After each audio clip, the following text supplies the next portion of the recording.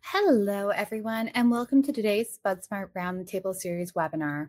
My name is Ashley Robinson, and I'm the editor of Spuds Smart. Today, I'll be serving as your host for this webinar. Today's theme is important dates for growing spuds. I'd just like to take a quick minute to thank our sponsor for this webinar. So thank you to McCain for partnering with us for this Roundtable Series webinar. Today's presenters are Jed Grow, an NDSU PhD graduate student, and Dave Bell, who owns Bell Crop Services. At this time, I'd also like to mention that this webinar has been approved to offer 1 CCA credit for those viewing live. We will show the QR code on the screen after the presentations.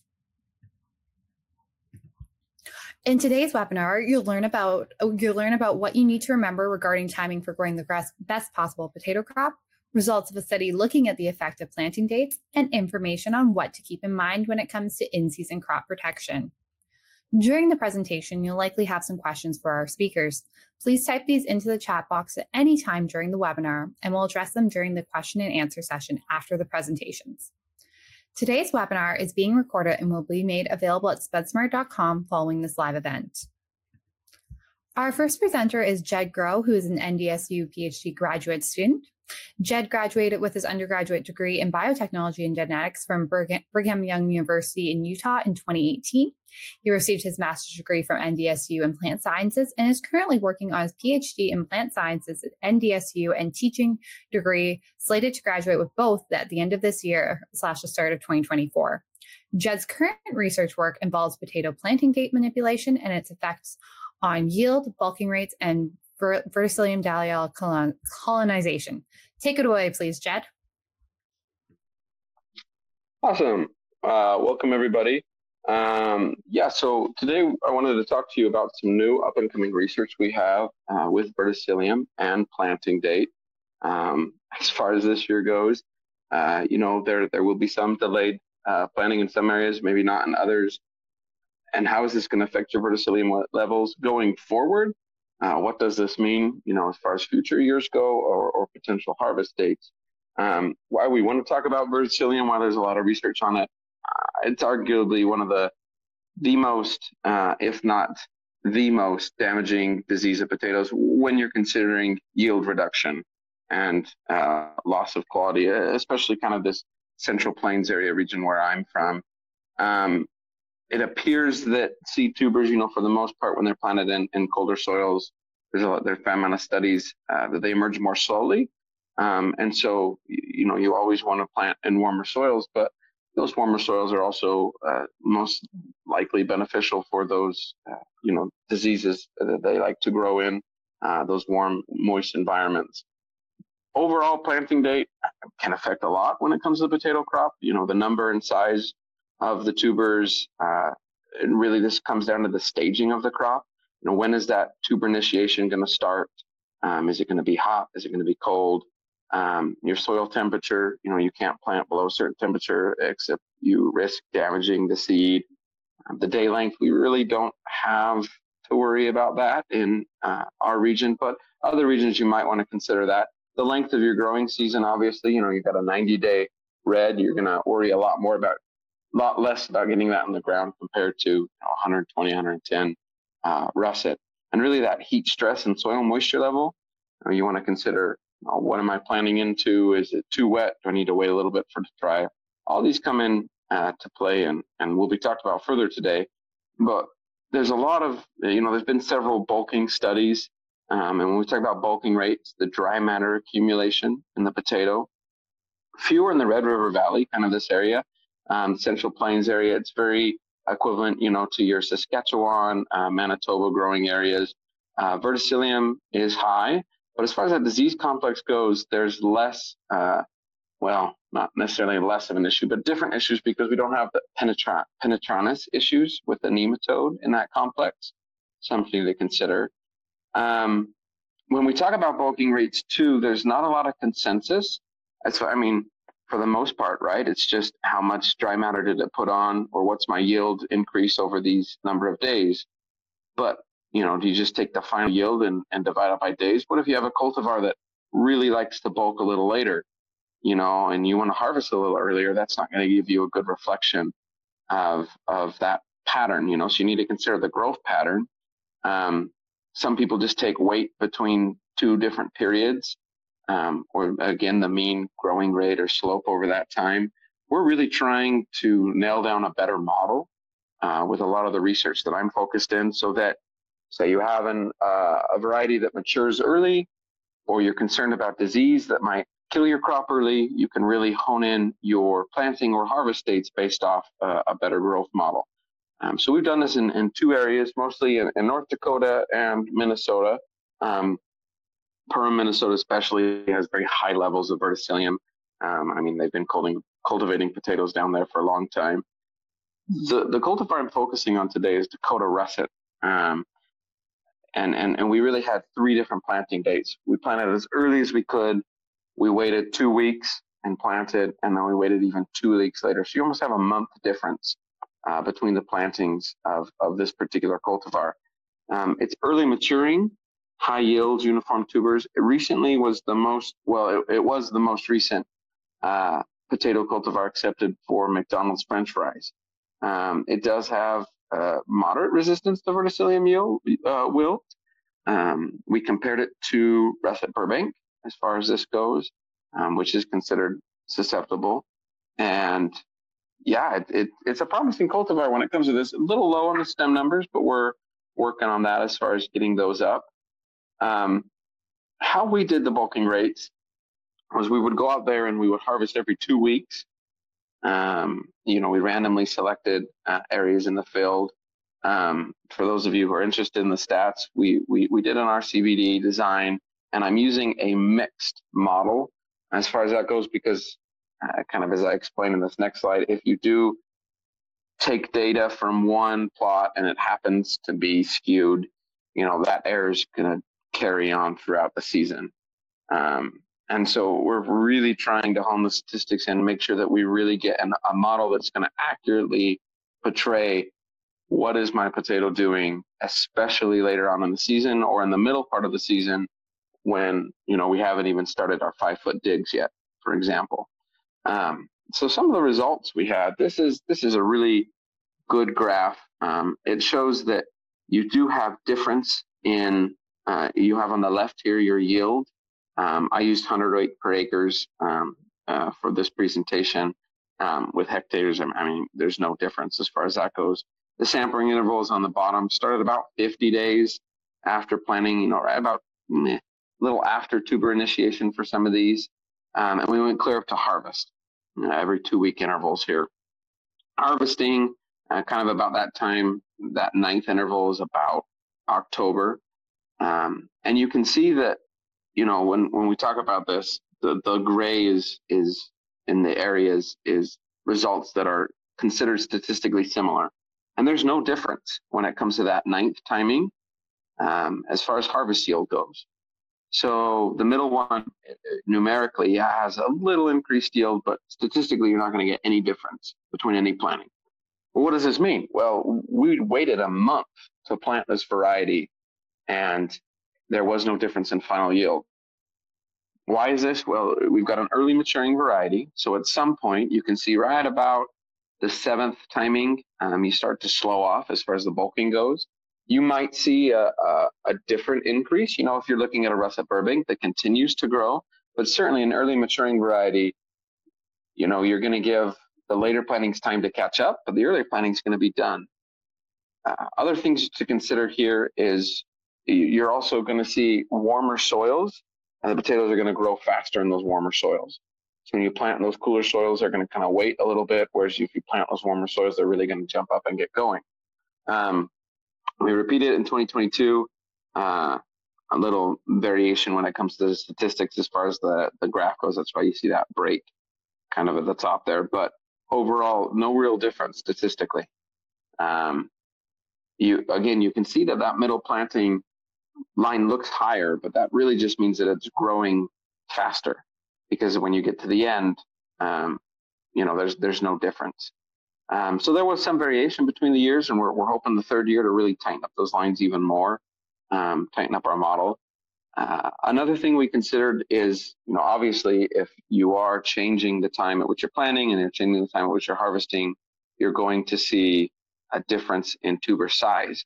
We saw a shift from, your kind of your 6 to 10 ounce tubers. With the earlier timing, we saw a smaller shift where there was more of those tubers that were in the smaller profiles, but they were still in the commercially marketable yield category. So overall, economically speaking, you didn't lose anything by planting later, again, with the Dakota russet. So there was no difference in these final yields. We did compare different cultivars with russet Burbank and Bannock russet. And for those of you growing that one, we didn't see any differences in any of the cultivars over the planting times. Now, we did see slight differences when you were comparing, Dakota russet to russet Burbank, because that indeterminate growth, you can really get some extra growth maybe the end of the season, but the length of the season dictated these changes. So in 2021, we had a longer season, so you kind of saw that exasperated. So Dakota russet only really needs to be planted early if you plan on harvesting early. But if, that early maturing variety, if you're not anticipating that, well, then you can certainly wait a little bit and maybe plant that one in a field with a higher vert pressure later. This kind of helps you with those management decisions when it comes to this. What we want to talk about is the verticillium then. Now, we've done this for 2 years, and we're doing this again for the 3rd year.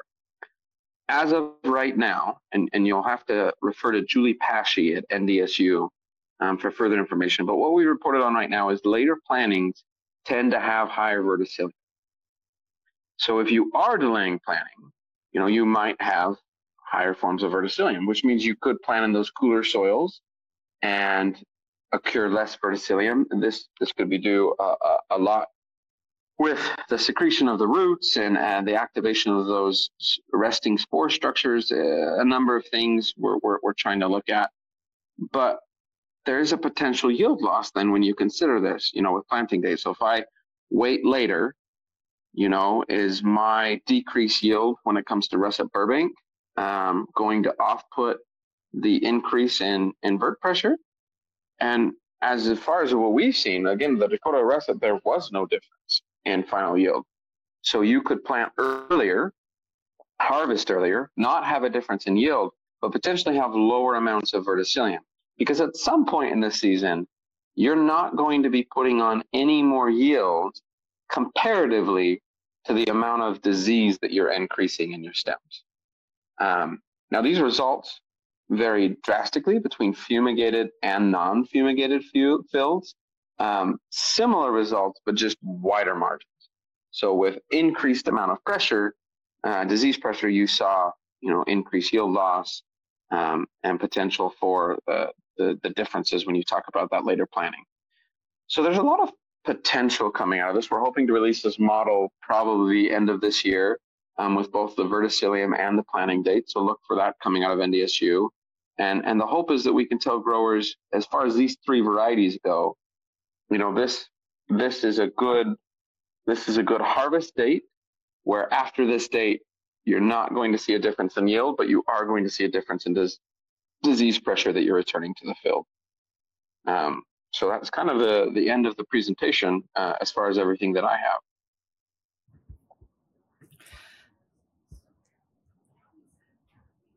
And there's just your acknowledgments. Well, thank you so much, Jed, for that presentation.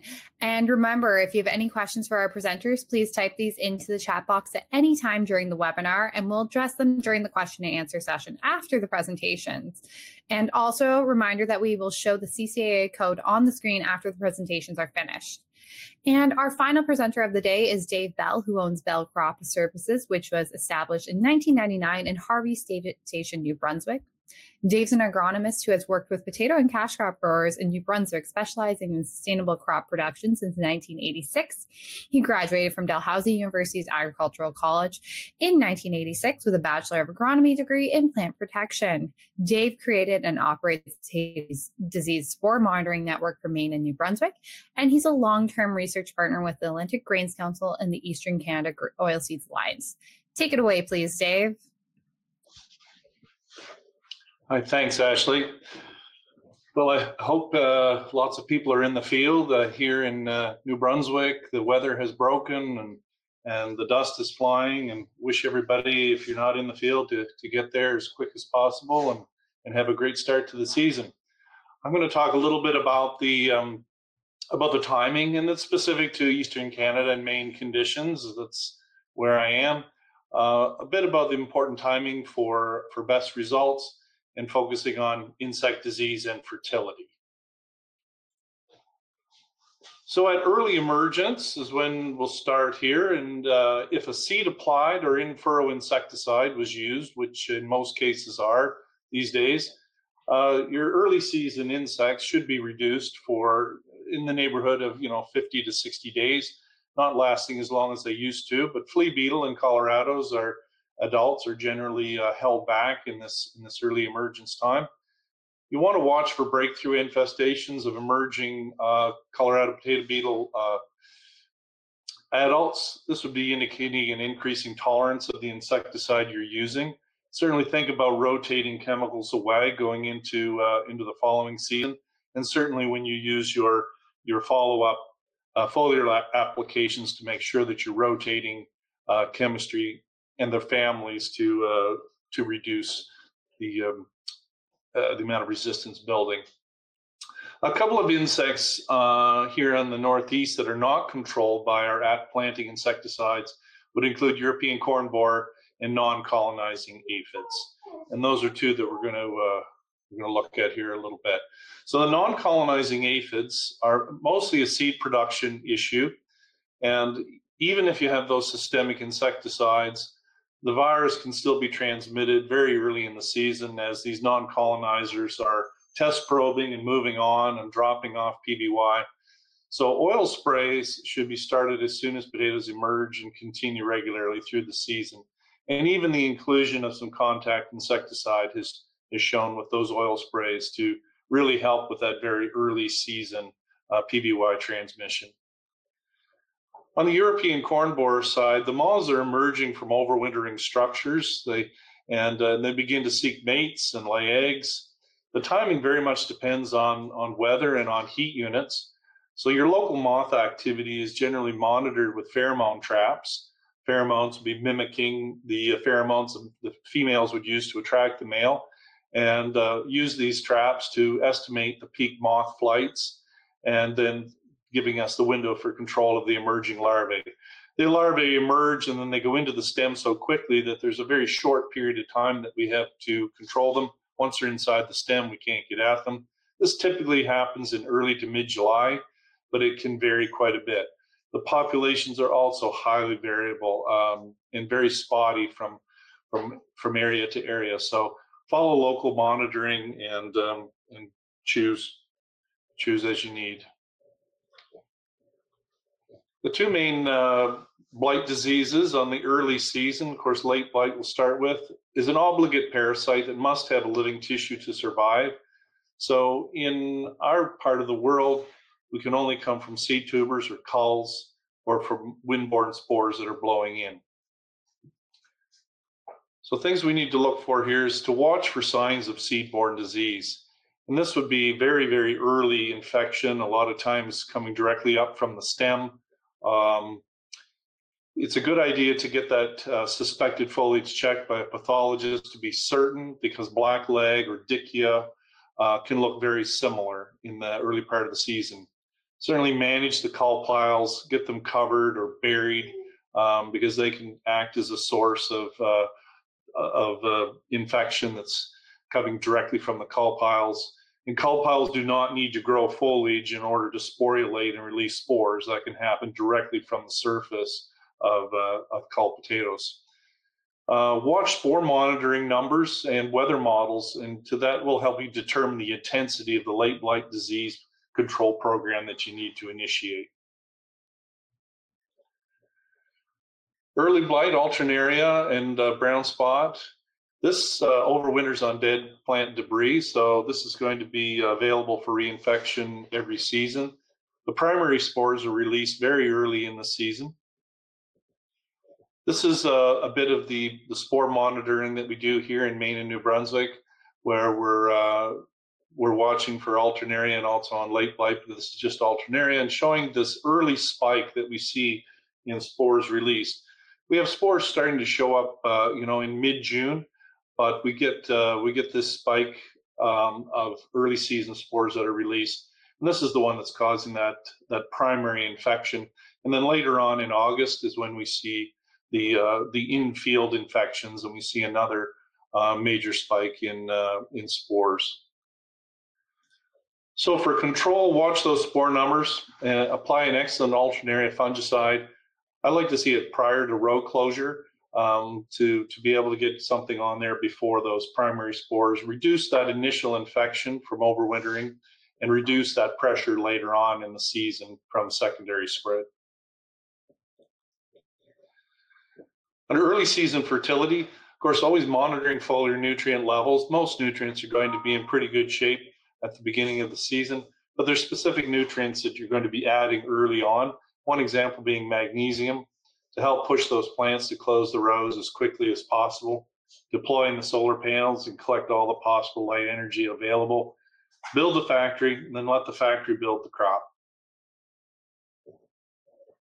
Moving into bloom and tuber set, continue to monitor late blight and alternaria spore activity and adjust your protection program as necessary. Insect activity should be scouted closely as the in-furrow and the seed treatment insecticides will be beginning to wear off.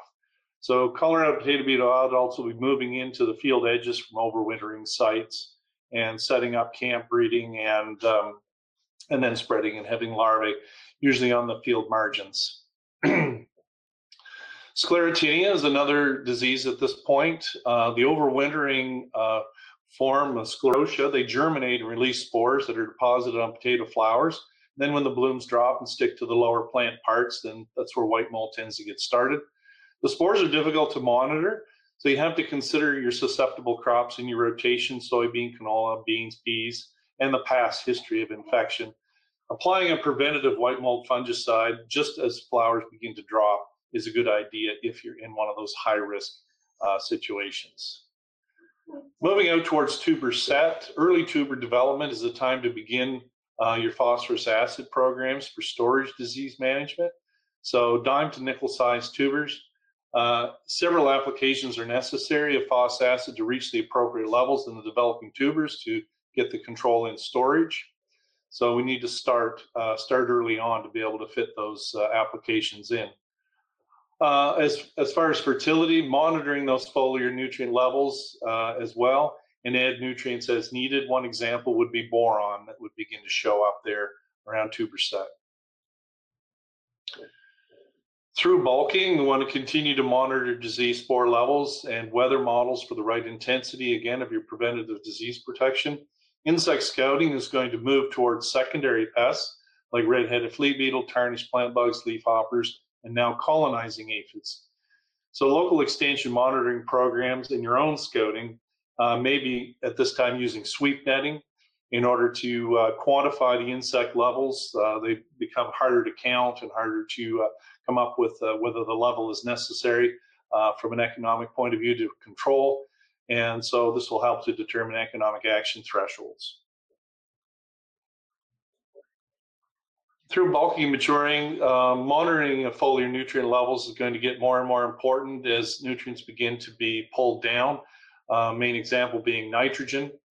Utilize local critical nutrient level requirements for the variety and intended use.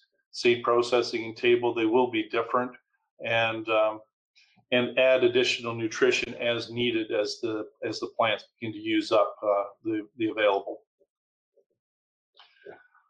In the maturing and late season, again, continue to monitor insect and disease levels and watching for signs of early dying, verticillium and nematode damage combined. For us, I would be planning for future control. There's not much you can do at that point, but watch for your rotation changes, whether biofumigation or fumigation or other chemical or biological interventions have to be made going forward. And of course, beginning to check potato size and development and plan for desiccation if that's going to be part of the plan. And just to sum up, I think it's a great idea to utilize all the pest monitoring tools that are available to you in your area, whether it's insect trapping, disease weather models, spore monitoring, and then of course on-farm scouting and crop scouting services. So that's it. Thanks. Thanks so much, Dave, for your presentation. It was very informative. And now, everyone, I'd like to do a short question and answer session. If you have a question for either of our presenters that you haven't typed into the chat box yet, please type it in now.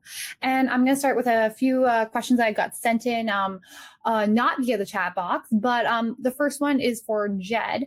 Of course, you were talking about the 3 specific potato varieties that you guys did your test on. Are there any other potato varieties you looked at or you would think that would have similar results to what you found? Yeah, so the trends that we've seen, you have an Atlantic variety or some of your more indeterminate varieties. The genetics really come to play a role in those. So you have varieties that they'll be either late bulkers or early bulkers. Some of them are more susceptible to water stress, things like that. And there's a number of papers out there that deal with those. Mostly those determinate varieties, and we're determinate shorter season, I guess would be a better word, because your determinate varieties are often considered more of your red or chipping varieties. But of your processing varieties, more of those shorter season, early maturing cultivars tend to have similar growth patterns where they'll, even if you delay planting, we've seen there hasn't been too big of a deal with yield because they've been able to make up that yield fairly easily, and we're talking in our region out here in the shorter growing season. This is important because if you're talking about like the Pacific Northwest or areas where you have a much larger growing season, you might have a variety like Russet Burbank be able to take off. And you'll see big differences as the season progresses, but certainly in a shorter growing season, or areas where you could be concerned about that, whether it's shorted by disease or by other factors, those early maturing varieties tend to behave similarly.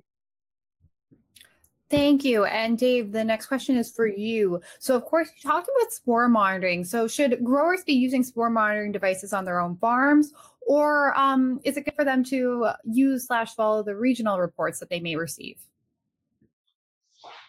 Yeah, great question. I think a combination of the two is the sweet spot. Those on-farm monitoring services will allow you to make more, I think, bolder decisions about how you want to manage disease and manage your disease programs. The larger outlook, the regional view, gives you time to see things coming, to prepare, to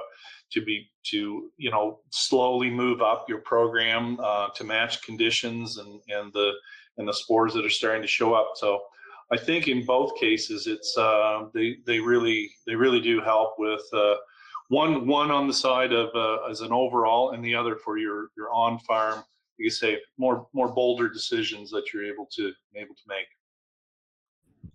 Yeah, interesting. And when it comes to that harvest time of year, what would you recommend growers to keep in mind when they're looking at their crops? I know you talked about making sure to monitor for if desiccation is needed or not. Right, absolutely. I mean, again, in the north here, we don't do a lot of desiccation. We try to have things run out of nutrients at the time that we run out of weather, and try to get the good set, skin set and so on. But different varieties are going to and different requirements for what you're growing for are going to require you to control size and market availability and so on. So yeah, that's one of the big things is to match your market, match your process with your market. Can you please just talk about what growers should keep in mind in regards to harvest that you found from your test results? Yeah, so as far as harvest goes? Yes, correct. Okay, thank you. So dry matter accumulation obviously is one. If you're talking about processing varieties, what's the window for, or acceptable window for dry matter accumulation. So you've got to really watch your nitrogen levels there. If you do intend on harvesting a little earlier. The verticillium that we have seen, if it's going to terminate a crop early anyway due to the early die complex, we've seen that those levels could be affected. And if you live in an area where you could alter your planting date to plant a little earlier in slightly cooler temperatures, you might not see as big an issue when it comes to that yield due to the early die complex taking that away. So when you're harvesting those, the important thing to do is, if you're doing your 5-foot digs and you go out there and you dig at the end of the season and the size profile isn't quite what you want, you have to consider, okay, the amount of time that I'm going to leave them in the field, based off either other crop models or past experience, how much am I going to gain? And if it's not significant to you, financially speaking, then we often suggest just terminating the crop early, because it's really that later season when you talk about, for our region, kind of the end of September, October, after a certain time, that you really just find yourself accumulating disease, whether it's black dot in the stems, whether it's verticillium.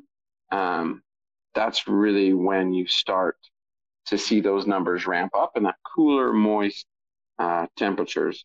So that's just something to keep in mind with harvest, is if you can terminate it early and still not see a significant decrease in yield, your dry matter's okay, your size profile's getting there.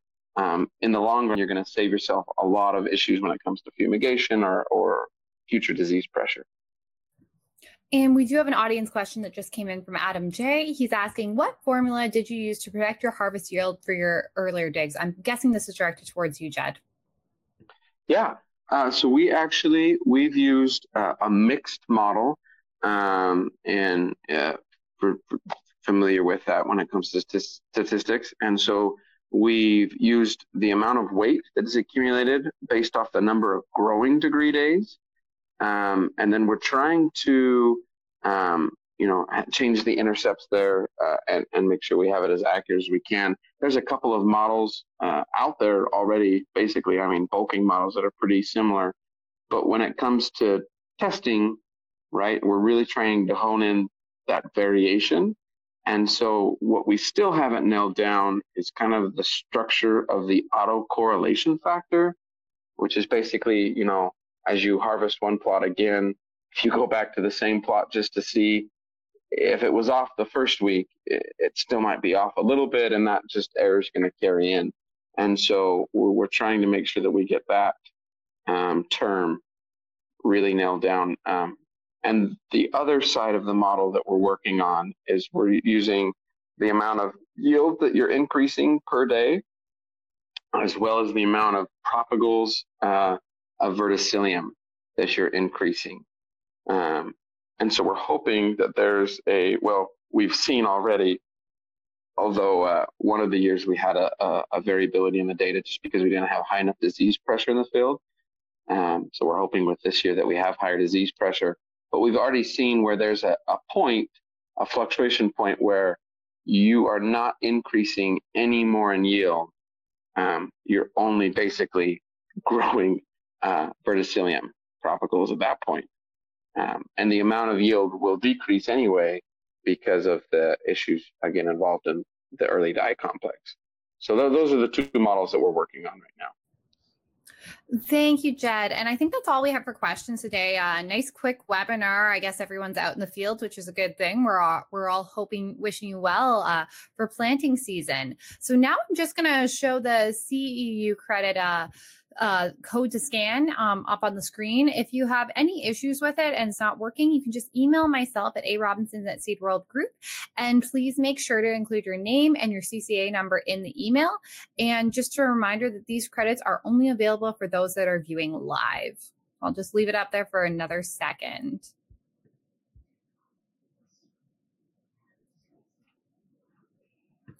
Okay. Thank you, everyone, once again for tuning in. I'd like to thank our speakers, Jed and Dave, for joining us. You guys did a great job, and we really enjoyed learning the information that you taught us.